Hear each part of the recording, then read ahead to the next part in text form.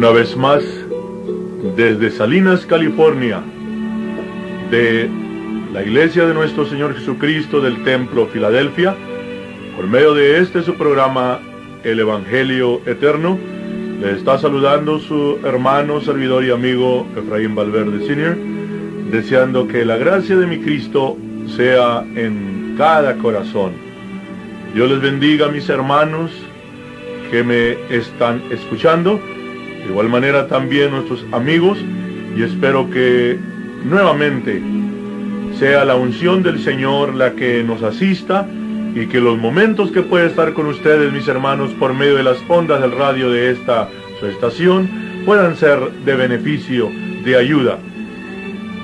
Antes de continuar adelante, como lo hemos hecho en cada programa, quiero invitarles nuevamente para que imploremos a nuestro Dios su asistencia y su bendición, pidiéndole que Él sea el que nos dirija también y que conteste la oración y el ruego de cada uno de aquellos que clama delante de Él, sabiendo que Él es el que tiene la respuesta para todo. Oremos pues y digámosle así: mi Dios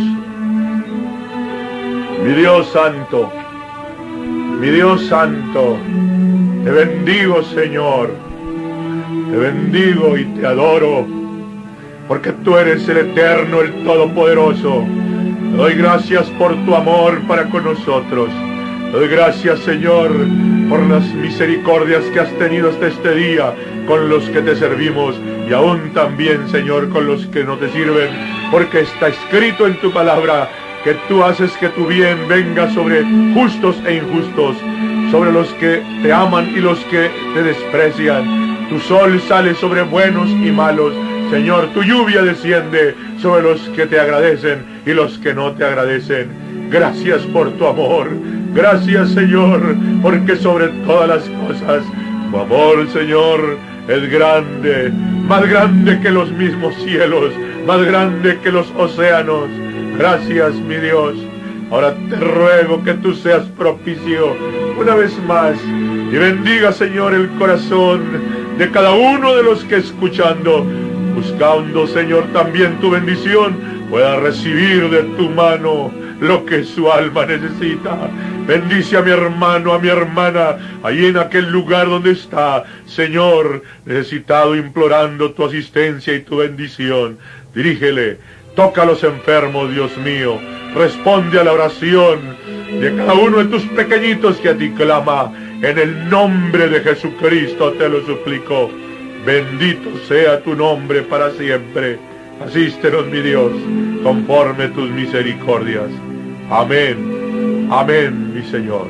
Gracias, Padre Santo.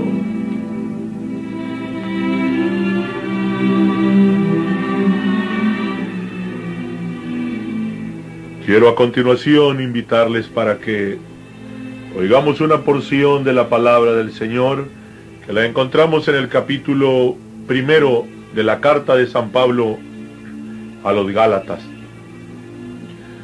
Nos dice del verso 6 al 9: estoy maravillado de que tan pronto os hayáis traspasado del que os llamó a la gracia de Cristo a otro evangelio.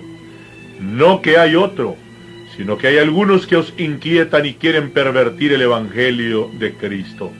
Mas aún si nosotros, dice San Pablo, o un ángel del cielo os anunciare otro evangelio del que os hemos anunciado, sea anatema. Como antes hemos dicho, también ahora decimos otra vez: si alguno os anunciare otro evangelio del que habéis recibido, sea anatema.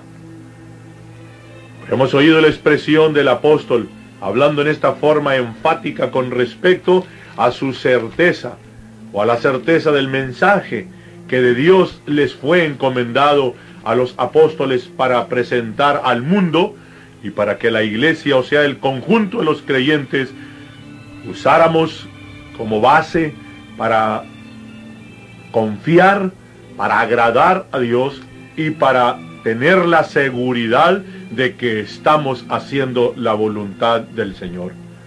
De igual manera, el apóstol San Judas nos dice en su breve epístola universal, en el verso 3, amados, por la gran solicitud que tenía de escribiros de la común salud, me ha sido necesario escribiros amonestándoos que contendáis eficazmente por la fe que ha sido una vez dada a los santos. Cito a estos dos apóstoles para confirmar el testimonio del Espíritu, que por medio de ellos habla desde el principio, como en otras escrituras más que encontramos y que no es posible leerlas todas, pero en donde, repito, por el Espíritu Santo hay el intento, el propósito es confirmar en el corazón de los creyentes, de los integrantes de la iglesia de Cristo, de su cuerpo, la fe, el mensaje que fue traído desde el principio por medio de aquellos hombres a quienes el Señor mismo les dijo: no me escogisteis vosotros a mí, sino que yo os escogí a vosotros. A los que también les dijo: el que a vosotros recibe, a mí recibe, y al que a vosotros desecha, desecha al que me envió. A mí desecha, y el que a mí desecha, desecha al que me envió. Lo importante en el caso es, en esta ocasión, mis amados hermanos, es enfatizar, dijimos, aquellas verdades fundamentales que fueron presentadas a la iglesia y que en el transcurso de los siglos ha sido precisamente el trabajo del enemigo, del anticristo, porque el anticristo, lo he dicho otras veces y lo sigo repitiendo, no va a venir. El anticristo ha estado y está y se ha sentado, no se va a sentar en el templo de Dios, en un templo hecho de arcilla o de piedras de arcilla nuevamente en Jerusalén. No, el anticristo es nada menos que el Dios de este siglo, Satanás, que se ha sentado ya hace muchos siglos en el templo de Dios, que es la iglesia, en donde, usando doctrinas de error y de desvío, ha tenido entonces de poseer las mentes de miles y de millones de cristianos, a quienes ha desviado de la fe que una vez fue dada a los santos, del evangelio original, porque San Pablo les dice: no que hay otro. Me maravilla que tan pronto os hayáis traspasado del que os llamó a la gracia de Cristo a otro evangelio. Y luego dice: no que hay otro. No hay otro, sino que es que hay algunos que os inquietan y quieren, dijo, pervertir el evangelio de Cristo. Esto lo dijo hace 1950 años. Con el tiempo que ha pasado, mis hermanos y mis amigos, ¿qué tanto no ha hecho el anticristo, el demonio, Satanás, usando a hombres, innumerable número de hombres, usándolos para que perviertan el evangelio de Cristo? Pero la palabra aquí está, el libro aquí está. Nosotros sabemos bien, los que Dios nos ha despertado para entender quién es el autor de este libro, del santo libro de Dios, la Biblia. Los ignorantes lo desprecian, los ignorantes, los que están cegados, lo tienen en poco, se burlan del libro de Dios, dicen cosas, blasfemian, o blasfeman aún, blasfemias mismas en contra del libro, diciendo que lo inventó este, que lo escribió algún vivillo, que cuántas cosas, y aún, qué curioso, lo desprecian justificándose con su religión. Con su religión se justifican, diciendo que lo que cuenta es ser miembros de su religión y que la Biblia no tiene importancia. ¡Qué ignorancia crasa! ¡Qué ignorancia tan profunda! Pero diga, y repito, me estoy dirigiendo a aquellos quienes conocemos que en el libro de Dios, en la palabra del Señor, allí está el mensaje original, allí está el tronco y la raíz del árbol, que es nada menos que el Antiguo Testamento, en donde está el relato de ese pueblo que Dios llamó para que fuera, dije, cual el tronco, La raíz es Cristo y el tronco del árbol es ese pueblo que Dios llamó y que ha pagado un precio en el transcurso de los 4000 años casi que tiene que desde que Dios le llamó. Y me estoy refiriendo al pueblo de Israel, conocido actualmente como el pueblo judío. Les llamó, y la historia de ese pueblo es la primera parte del libro, el Antiguo Testamento. Y de allí, entonces, de ese tronco han brotado las ramas y ha venido el fruto de la vida, que está ahora en la otra parte del libro, o sea, el Nuevo Testamento, desde la venida de nuestro Señor Jesucristo para acá. Y ahí es donde encontramos entonces el mensaje del Señor para establecer su iglesia. No la iglesia de fulano, ni de sutano, ni de mengano. No quiero mencionar ni un rubro, porque no tiene caso perder el tiempo en ello. Son muchos los rubros, unas denominaciones grandes y otras pequeñas, unas de un tamaño y otras de otro tamaño, unos con unos dirigentes y otros con otros. Pero el Señor dijo sobre esta piedra, dirigiéndose no a Pedro, sino a Él mismo, porque no es Pedro la piedra angular. No es Pedro la piedra angular. No, ese es un error que se ha enseñado, que el Señor edificó a la iglesia sobre Pedro. Es una de las desviaciones de los que os inquietan y han pervertido el Evangelio de Cristo. El Señor se señaló a Él mismo, porque está escrito que nadie puede poner otro fundamento que el que está puesto, el cual es Jesucristo. Él es la piedra que desecharon los edificadores, la cual ha sido puesta por cabeza de ángulo. Y Él dijo, sobre esta piedra edificaré mi iglesia, hablando de Él mismo. Y el apóstol San Pablo es el que nos dice que la iglesia está edificada sobre el fundamento de los apóstoles y profetas, siendo la principal piedra del ángulo Jesucristo mismo. Sobre esa piedra fue edificada, dije, su iglesia, la iglesia del Señor, y a ella entonces le dio el mensaje, a ella le dio el evangelio. Cuando la fundó, cuando usó a aquellos hombres para que trajeran, con la facultad que el mismo Señor confirió en ellos, un mensaje de seguridad, un mensaje de certeza. Y ese es al que también se refiere San Judas cuando dice que debemos de contender eficazmente, no pelear, no, sino defender eficazmente. San Pedro dice que estemos aparejados para dar razón, con mansedumbre, con sabiduría, con amor, con el sentir de Cristo, de la esperanza que ahora hay en nosotros. Y entonces dice que debemos, volviendo a la expresión de Judas, debemos de contender eficazmente por la fe que una vez fue dada a los santos, porque no hay otro evangelio. Entonces he enfatizado esto, mis hermanos, mis amigos que me están escuchando, y quiero agregar enseguida este comentario. He recibido un buen número de cartas, y entre ellas algunos de mis hermanos que espero me estén escuchando, a quienes atentamente les estoy contestando a sus preguntas. Perdón. Les estoy contestando a sus preguntas que me hacen por medio de sus letras con respecto a qué iglesia pertenecemos. ¿Cuál es a la iglesia que pertenecemos? ¿Cuál es la denominación que predicamos? ¿Qué es el rubro que nosotros estamos representando? Y con toda atención, mis hermanos, quiero decirles que no estamos representando ningún rubro. Lo he dicho antes y lo sigo diciendo otra vez. Por mi parte, yo viví en la organización por muchos años y aún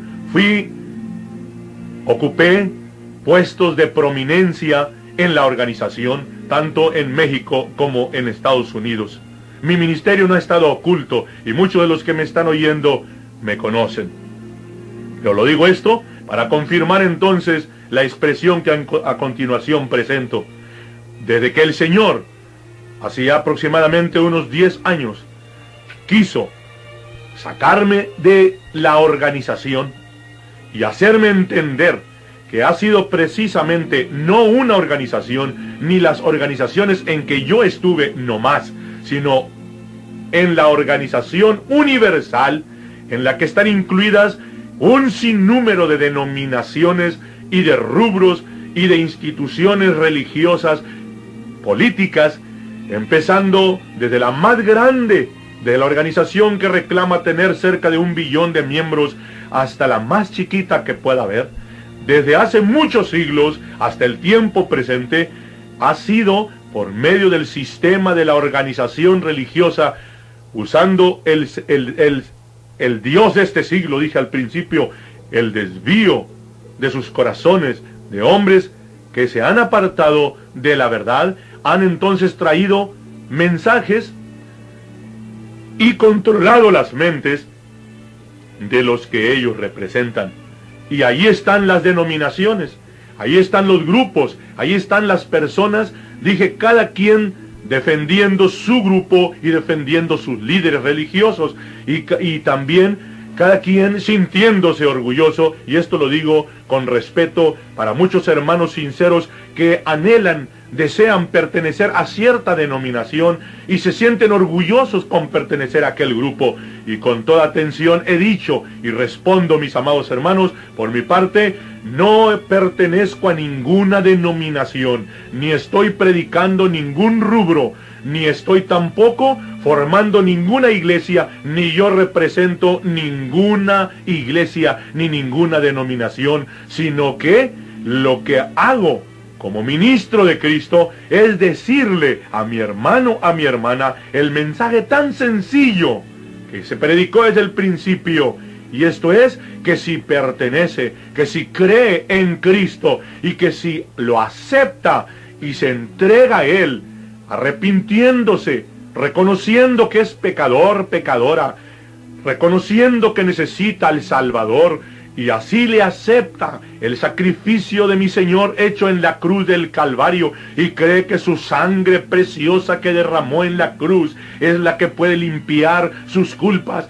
y así enseguida también, oyendo lo que el Señor mismo ha dicho, el que creyere y fuere bautizado será salvo. Entonces lo obedece y es bautizado como lo ordenó el Señor a los discípulos y como ellos lo pusieron por obra, porque les dijo, id por todo el mundo, o les dijo, id y doctrinad a los gentiles, bautizándolos en el nombre del Padre y del Hijo y del Espíritu Santo. Así les dijo en San Mateo 28, 19. Y cuando ellos fueron y pusieron por obra el mandamiento del Señor, bautizaron primeramente en el día del Pentecostés a miles en el nombre de Jesucristo. Después a los samaritanos en el capítulo 8 del libro de los Hechos en el nombre de Jesucristo. Después a los gentiles en el capítulo 10 del libro de los Hechos en el nombre de Jesucristo. Y luego también en el capítulo 19 del mismo libro de los Hechos a los creyentes en el mensaje de Juan Bautista fueron también bautizados en el nombre de Jesucristo. Luego Pablo mismo da razón en el capítulo 22 del mismo libro que él también fue bautizado en el nombre de Jesucristo. Y él se refiere a la iglesia y le escribe a la iglesia en Roma y le dice, porque todos los que habéis sido bautizados en Cristo, en Gálatas le dice, los que habéis sido bautizados en Cristo, de Cristo estáis vestidos. Y otras escrituras más en las cuales da razón la palabra de Dios de el bautismo que fue enseñado y predicado y administrado desde el principio. ¿Por qué no usaron los títulos Padre, Hijo y Espíritu Santo? Porque ellos sabían bien que Padre no es nombre, que Hijo no es nombre, que Espíritu Santo no es nombre. Son pronombres y son también relaciones y manifestaciones del único Dios, porque no hay más que un solo Dios, no son dos, como hay quienes han creído que Jehová es Dios y luego Jesucristo es su asistente, otros que son tres y que son tres personas en la Trinidad. No son ni tres ni son dos. Jesucristo es el Todopoderoso. Él mismo lo dijo, toda potestad me es dada en el cielo y en la tierra.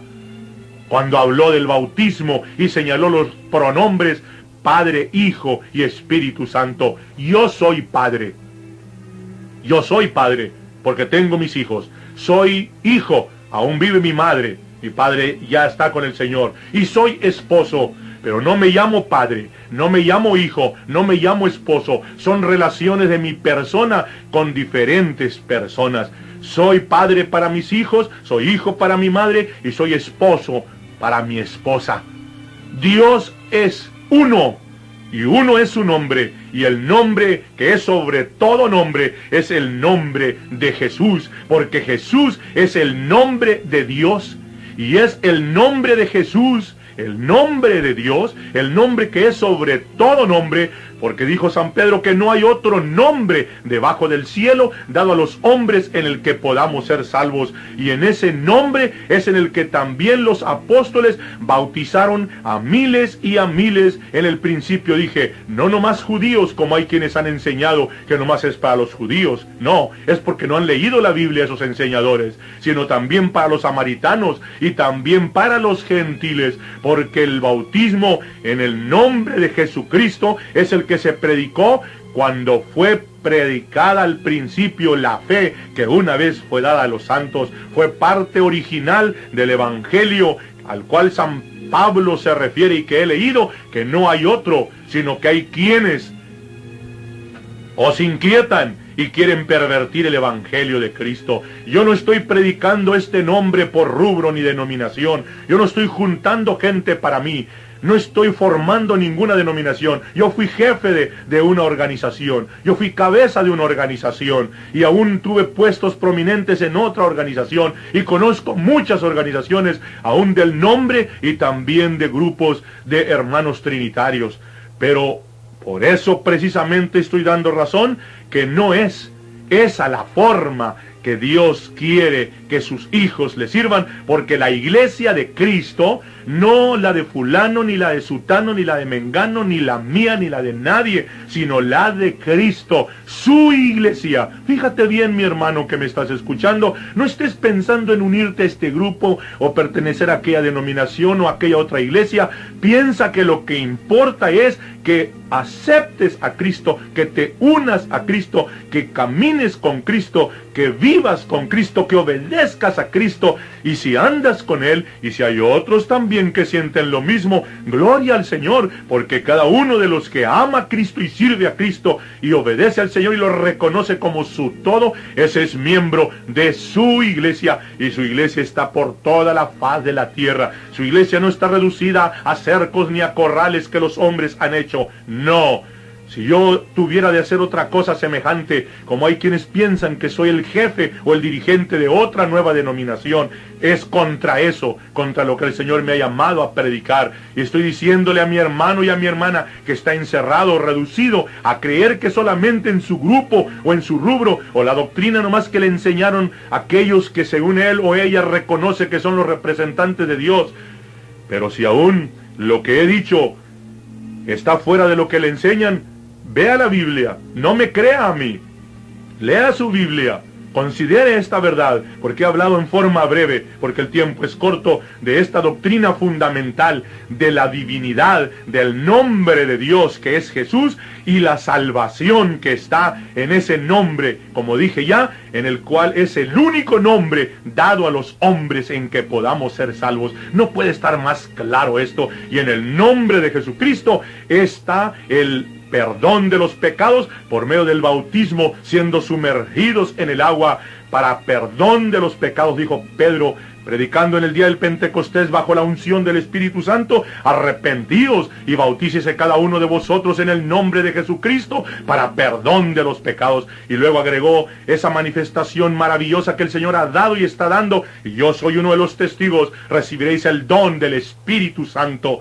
porque para vosotros es la promesa, para vuestros hijos, para los que están lejos y para todos cuantos el Señor nuestro Dios llamare. Esa es la doctrina original del bautismo, enseñada y así también presentada como la fe que una vez fue dada a los santos en el evangelio original. Y dije, está en la palabra. Y por mi parte repito nuevamente, no lo estoy predicando por rubro. Y si hay quienes usan esta doctrina para controlar gente, allá ellos. Y si hay quienes por medio de esta doctrina se dejan estar encerrados en corrales, allá ellos. porque el Señor no nos llamó para despreciar a otros y aún a los que no han recibido esta revelación para juzgarlos y condenarlos. No, Señor, antes por lo contrario, si algo hemos recibido de Dios, los que hemos entendido esto, debemos demostrarlo con amor, no con desprecio ni con juicio, ni mucho menos con condenación, porque no olvidemos por la otra parte que la señal principal de la iglesia de Cristo es precisamente aquella que dijo el Señor: en esto conocerán las gentes que sois mis discípulos, en que tenéis amor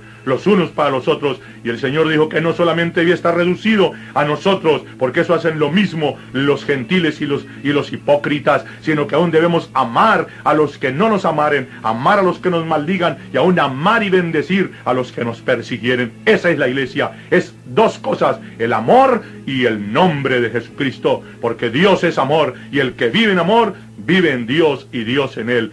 Mis hermanos, no es ningún rubro, no esperen que yo dé razón de ninguna denominación. Lo único que les digo es que yo soy miembro y quiero permanecer hasta el fin siendo miembro de la iglesia de mi Señor Jesucristo, y que tú, mi hermano, que amas a Cristo y estás dispuesto a servirle y a obedecerle con todas tus fuerzas, eso es lo que te debe de preocupar, estar bien con Cristo. Si hay otros que creen, dije, igual, gózate, y si no, tú séle fiel a Dios en donde estuvieres, porque este es el evangelio que fue predicado al principio y que no hay otro.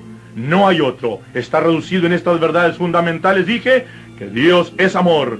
Se trata del arrepentimiento y así de la humillación y reconocimiento a Cristo, el bautismo en el nombre de Jesucristo para perdón de los pecados, la recepción del Espíritu Santo con la señal de hablar en otras lenguas, como sucedió en la iglesia original, y así también vivir en una vida de santidad por afuera y también por adentro. Porque hay quienes dicen que son santos por adentro y por afuera no parece, y quienes aparentan una santidad muy extrema por afuera y por adentro traen otros sentimientos que no son de Dios, sino que dije la santidad por afuera y por adentro. Esta es la fe que una vez fue a los santos, y es el mensaje que vamos a seguir repitiendo para ser miembros de la iglesia de Cristo, que nomás es una y que está sobre la faz de la tierra, y que es la que pronto viene a levantar, porque viene no por mi iglesia, ni por la tuya, ni por la de fulano, viene por su iglesia, porque él dijo: sobre esta piedra edificaré mi iglesia, y las puertas del infierno no prevalecerán contra ella. Dios pues os bendiga, en la oración y el deseo de vuestro hermano y servidor en Cristo, Efraín Valverde.